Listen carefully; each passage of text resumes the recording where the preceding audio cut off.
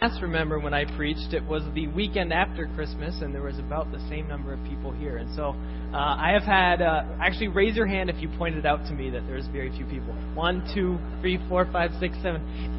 It's a running joke now, so now you know if you're not going to show up, it's probably because I'm preaching, but that's okay. But we will, I know, right? Come on. Thanks for the sympathy. Well, oh, nice. Who knows, without looking at your bulletin, what the title of our series is? Shout it out. That's the topic of our series. Say it louder. Centrifugal church. Anyone else? Can you say it? Yeah. Let's all say this together. Okay, ready? Centrifugal. One more time. Centrifugal. Centrifugal. Centrifugal. We're working on some people still. Now, I say that partially because when I first heard about this, I was extremely skeptical. And Carrie was the one who first told me about this idea for a title of the series, and I was like, Partially because I didn't quite know what the word meant. And then also partially because I was a lot like all of you, that I couldn't say the word. But I say this because...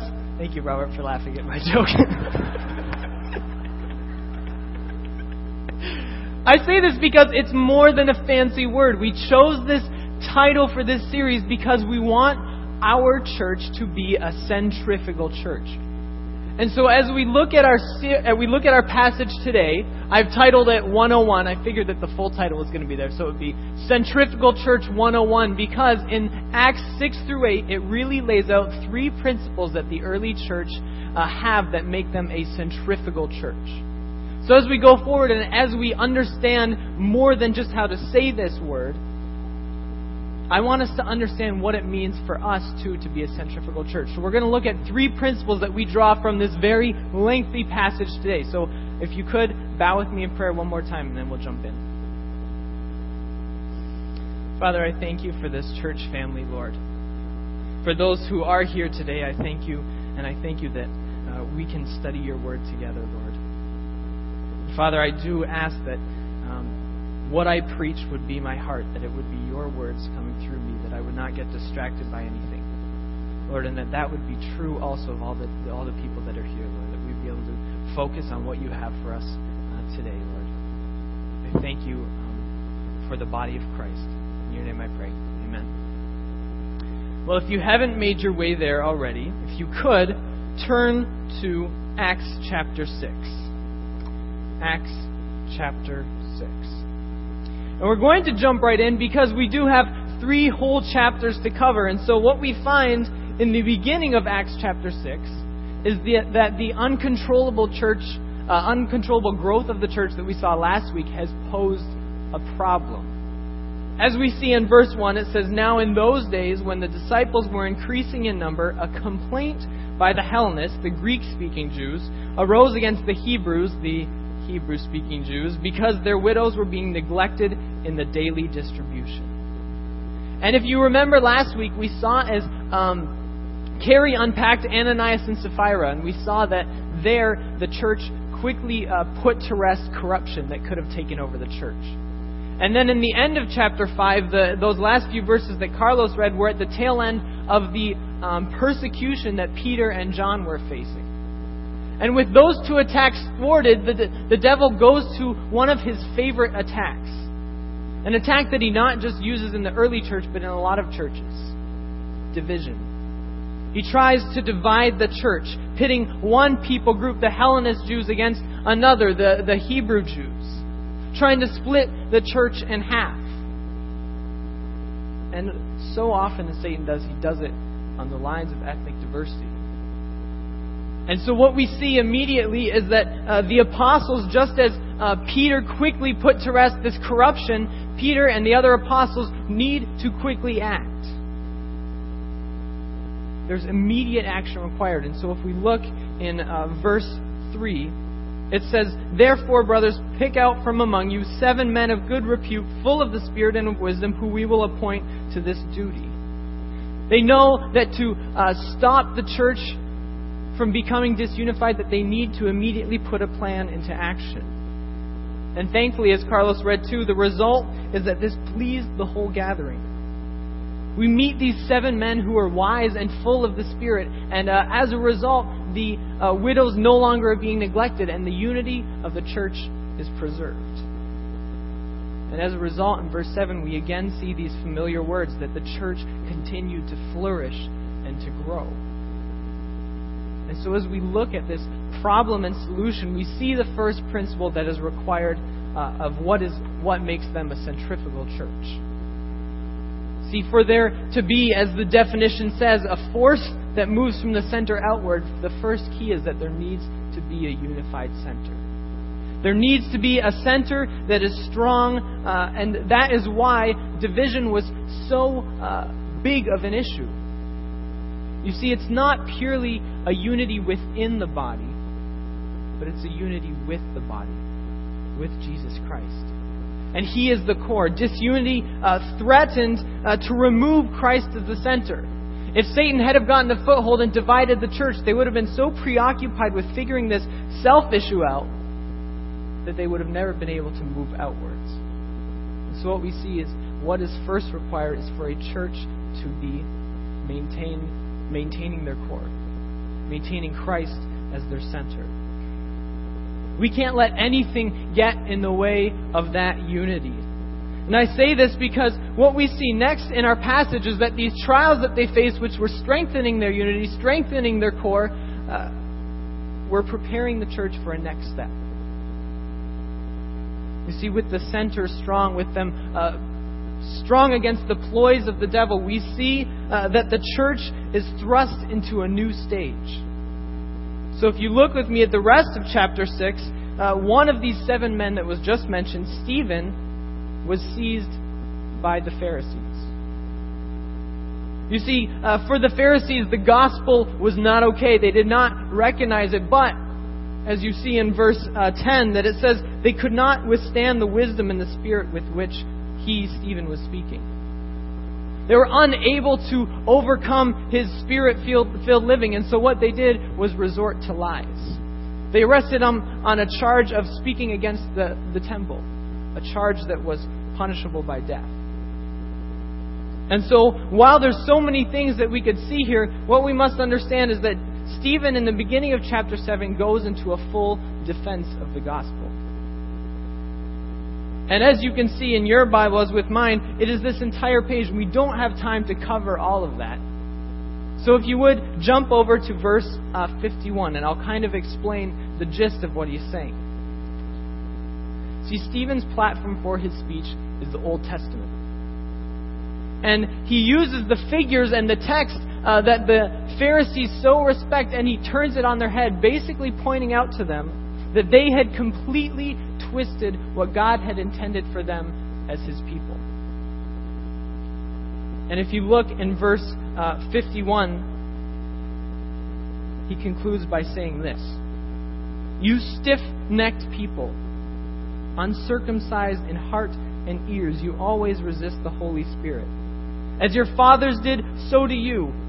Which of the prophets did your fathers not persecute? And they killed those who announced beforehand the coming of the righteous one, whom you have now betrayed and murdered. You who received the law as delivered by angels and did not keep it." Instead of going on trial himself, Stephen turns it around and puts them on trial. He says, you failed from the beginning. You had God's laws and you disregarded them. You had the prophets given by God and you misunderstood them. And lastly, and most importantly, you betrayed and murdered the righteous one, Jesus Christ. It's not me who should be on trial, but it is you. And understandably, in verse 54, they are enraged. It says that they ground their teeth at him. But Stephen's not done, because then it says in verse 55, "But he, full of the Holy Spirit, gazed into heaven and saw the glory of God, and Jesus standing at the right hand of God." And he said, "Behold, I see the heavens opened, and the Son of Man standing at the right hand of God."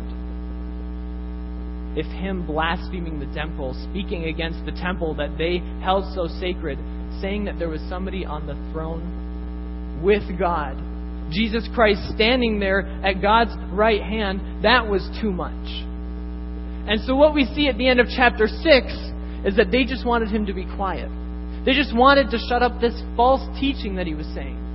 But by the end of chapter 7, we see that they will accept nothing less than his death. They will stop at nothing to have him silenced forever. And so what we see in the final verses of chapter 7 is his brutal stoning. But as we look at this idea of a centrifugal church, Stephen plays an essential role for two reasons.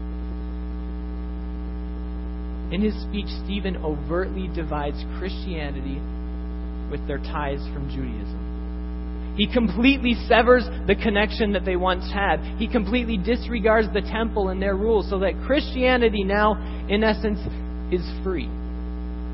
It's not a bad thing. He has completely freed Christianity, and he has freed the gospel from the temple. And why this is so important is because now the church, instead of partially being unified by Jews, is now solely unified in Jesus Christ. And then the second thing that we see is that Stephen's martyrdom triggers an immediate persecution. In verse 58, we see that there's this guy named Saul who's standing there. And he's so infuriated, and he already can't believe what these Christians are believing. But when he hears these lies that Stephen says, it puts him over the top. And he launches into an immediate persecution of all Christians. It says he rounded them up and dragged them. It uses the word ravaged them. He will stop at nothing to destroy them. And as a result, what we see in the beginning of the beginning of chapter 8 is that they were scattered throughout all the regions of Judea and Samaria. But I don't just want to stop there and have you naturally conclude that if our center is Christ, if our center, we have a centrifugal church that his center is strong, that we immediately must be ready for persecution. I don't just want that to be the ending point, because look at what it says in chapter 8, verse 4. Or chapter 8, verse 4. Now those who were scattered went about preaching the word. They were not scattered and just dissolved. They were not scattered and gave up, but they were scattered and they began to preach the word. What we see here is that they were a centrifugal church because when they were met with this next phase, when they were met with persecution, when they were met with something that forced them outwards, that they continued to go out in the name of Jesus. They went out, and it says in verse 1, they went out to Judea and... what does it say? Does anyone see it in verse 1? They went out to Judea and Samaria. What does Acts 1:8 say that we started this entire series with? That you will be my witnesses in Jerusalem and all Judea and Samaria. It took the death of Stephen to enact this next step. It is what was required for the church to spread to the next level. And we need to understand that for us to be a centrifugal church, our center needs to be intact, and when it's intact, we need to be ready to say, okay, God, we're going to go out. It might not be persecution. It could be. We could be ridiculed, hated. But if our center's intact, we need to be ready for God to take us out, to take us to the next level. Where is He planning on taking us as a church? Where is He planning on taking us to the next level? But what we have to realize when we say that, we must first know that our core, that we are centered in Jesus Christ, that we as a church and as individuals are united in Jesus Christ. It is that looking outwards that characterizes the last section. In the 5th verse of chapter 8, we encounter Philip. You remember he was mentioned at the beginning of chapter 6, and he was the second of these 7 men who were appointed to care for the widows. And Philip, from now on, we are going to see the ministry to the Samaritans through the lens of Philip's ministry. So in verse 5, we see that he, being empowered by the Spirit, having been commissioned by the apostles, moves and pairs his amazing message with miraculous signs and begins to spread the word to the people of Samaria. And Luke writes in verse 6 that the crowds with one accord paid attention to what was being said. And that they believed, it says in verse 8, that there was much joy in the city. Though it's not overtly stated, it's clear that all of the people began to take notice. That the force moving outward was taking root in the Samaritans. And what we see, though it doesn't overtly say it, is that Philip was obviously preaching baptism. Because the next scene that we see in verse 12 tells us that many were baptized.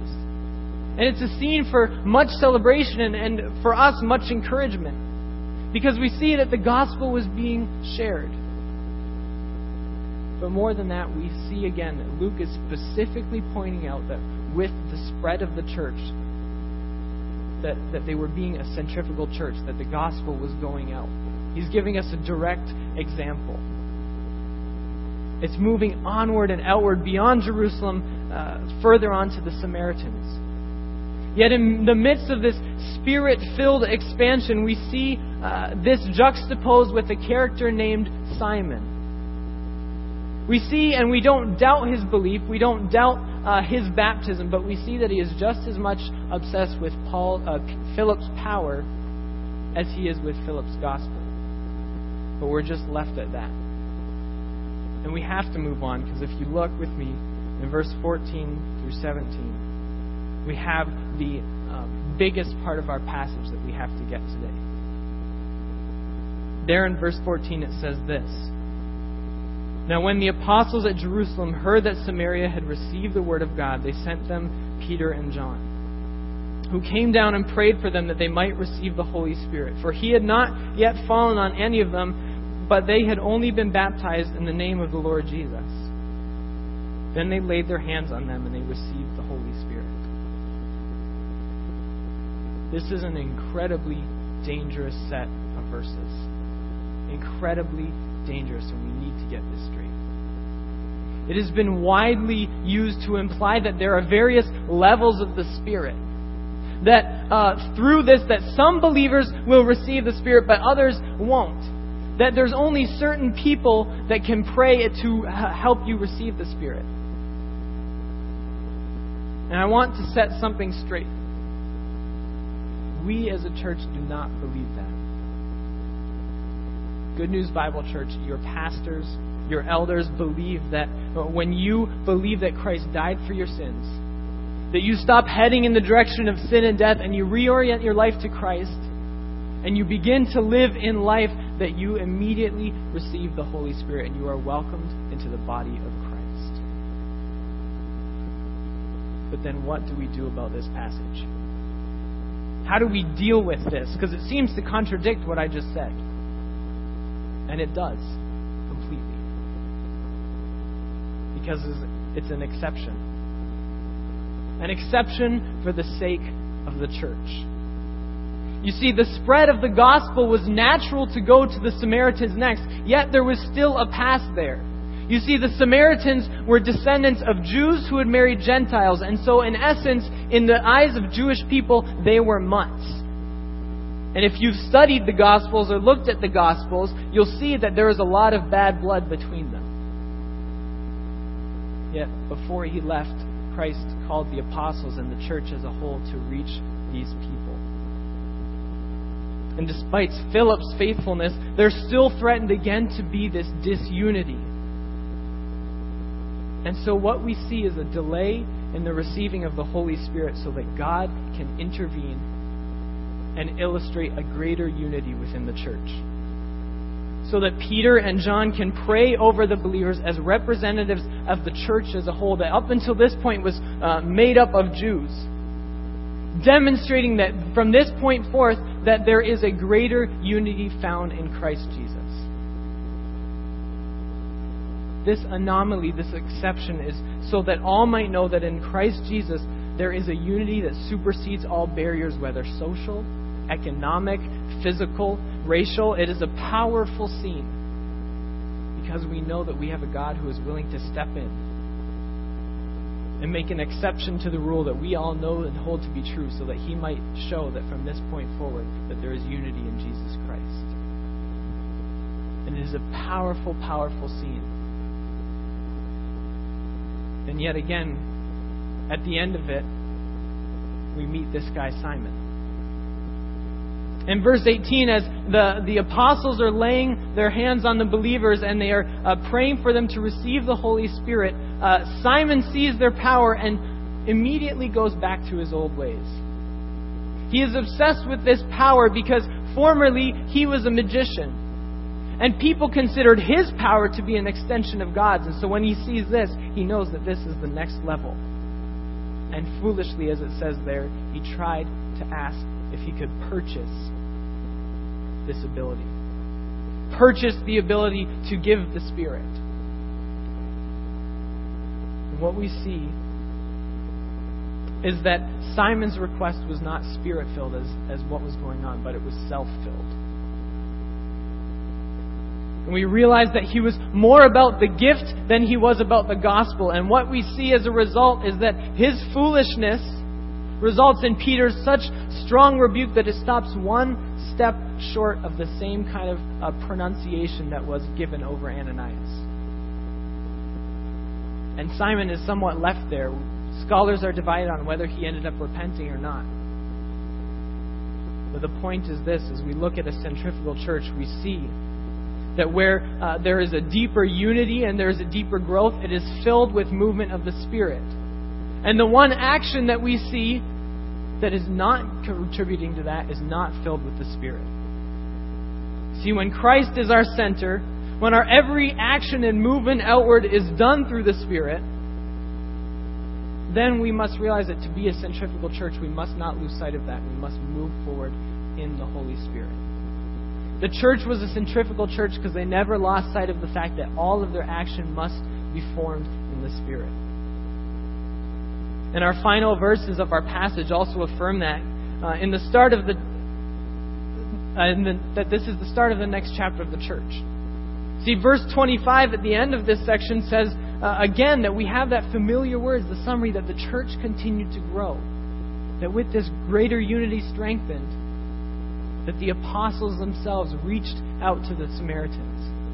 And then what we find in verses 26 through 40 is another account of Philip going out onto a deserted road, and he reaches out and eventually shares the gospel to an Ethiopian eunuch who had formerly been practicing Judaism. You might say, this seems like overkill. Why are you even telling us this? Why do we need another example? I think it's because Luke is showing us that this is the new normal for the church. That this expansion, this growth, this force going outwards, the church being a centrifugal church, is now what is normal. There's still things going on in Jerusalem in the center, but the church now is characterized as recognized as one that is going out and growing. But it solidifies this final point about being a centrifugal church. When we get our core intact, when we act as one, unified in Christ, putting all else aside, then our actions must continue to be formed by the Spirit. That is only when we can continue to move forward. If we ever lose sight of that, that is when something stops. When we look in in the middle of chapter 8, the only time that we don't see the Spirit moving is when Simon is not focused on Christ. And as we look at this passage, I hope that it reminds us more than anything that it is the gospel that unifies us. This is the most potent reminder that to be a centrifugal church, we must be unified in Christ Jesus and in nothing else. It's not just true of the early church, the apostles who witnessed Christ's ascension, but it's true of us. And how much more for us? They witnessed Christ. They were given directly by Christ. And yet they still needed to constantly center themselves in Christ. How much more for us who are 2,000 years later? The gospel, Jesus Christ, is the push-off, the start. The start of the race, in essence. We can't go anywhere unless we have that in place first. We know this is true, but how often do we really practice it? We preach this week in and week out that we are unified in Christ, but how often do we live something different? Paul later writes, "For in Christ Jesus there is neither Jew nor Greek, free nor slave, rich nor poor." Do we really believe that, and do we really live that out? That in Jesus Christ there is neither hipster or Hispanic, Puerto Rican nor Mexican, Canadian, American, Japanese, Guatemalan, white collar, blue collar. Do we really believe that in Christ that these labels are second and Christ is first? How often do we characterize ourselves first as, for me, I'm first Canadian. I'm first left-handed. I'm first Ellie's husband. I'm first a member of Good News Bible Church. I'm first the children's director. If we're doing any of that, we're getting it wrong. We are first in Christ, and everything else follows that. But how often do we come in on a Sunday with other stuff on our minds? Christ is our second. How often do we come in with our own thoughts? We're ready to pick apart the host. We're ready to judge those in worship. We're ready to dissect the sermon when we're failing to realize what Christ might have for us. How often are we participating in a ministry here at this church, and we're so more focused on enacting what we think is needed for this ministry than what God needs for this ministry? And we're so stuck with something else as our center instead of Christ that we're unable to be a centrifugal church. We're unable to move out because we don't have the center intact. I had Carlos read the last verses of chapter 5 because it sums this up perfectly. "So in this present case, I tell you, keep away from these men and let them alone. For if this plan or if this undertaking is of man, it will fail. But if it is of God, you will not be able to overthrow them." If we are about anything other than Christ, if our center is anything else, we may as well give up now. We're not going to go anywhere. If we claim to be something else first and Christ second, if even in our ministries we have good intentions, but Christ is not first, we can give up now. Because if the center is not Christ, we're not going to go anywhere. But look at the flip side of what that verse says. "But if it is of God, it will not be able to be stopped." If Christ is our center, if we are being a centrifugal church with Christ as our center, then we will naturally move outwards.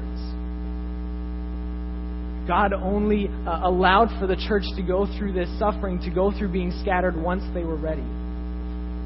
But He knew that it was their time. And when we are centered in Christ, it will so too be our time to move out. Because if Christ is our center, reaching out to our community, reaching out through ministries, reaching out to the people around us, that is the natural next step. That's what it means for us to be a centrifugal church. We saw that Stephen's martyrdom freed the church and allowed it to run rampant on the world.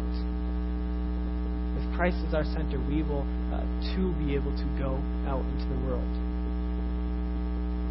And finally, when God does take us there as a church, we need to constantly remember that we can never lose sight of the fact that we are to be in the Holy Spirit's will for our lives as we work.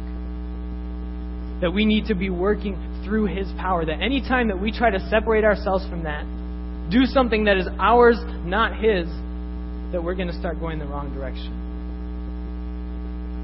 We need to remember that all that Philip did, all that Peter did, all that John did, all the converts were in and Spirit-filled. It says it over and over again in our passage. But the one act that we see going the other way is when Simon was not filled with the Spirit. We need to remember that as we go, that we must constantly be filled with the Spirit and constantly coming back to that. Are we as a church ready for what God would have for us? What's stopping us from taking it to that next level? stopping us from being completely centered on Christ, to having that unified core. If you're part of a ministry, what is distracting you from Christ's heart for that ministry? What judgments or unforgiveness are keeping you from being able to see what God would have for the people in that ministry so that you can go from there and move out? Are we too caught up often in what we think good news needs so that we can't see what God knows good news needs? I want us to stop and take time this week to think about that. Whether you're in prayer, whether you're journaling, whatever you do, think about that. What is stopping me and our church from having Christ first? Because that is the key to going out. The encouraging thing is that God, I know, it is so clear that He has great things in store for us. It is clear that He wants to move out. But we first have to have that center intact. Or else we'll constantly be stuck facing the problems of Acts chapter 6. And we'll never be able to move forward and get to Acts chapter 8. And that's one of the reasons that we come together in communion.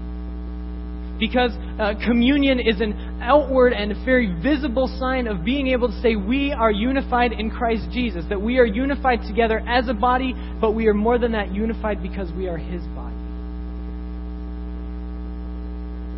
And Pastor Ralph's going to come up in a few minutes and lead us in communion. But I ask that we would take a minute right now. I ask that we would take a minute and focus our hearts, prepare our hearts for communion. And as we do, pray and talk to God and ask God, what is it maybe that is stopping me from having Christ as my center? Why am I unable to go out? What is that thing that is hindering my all, my center from being Jesus Christ? Let's take a minute and bow our heads.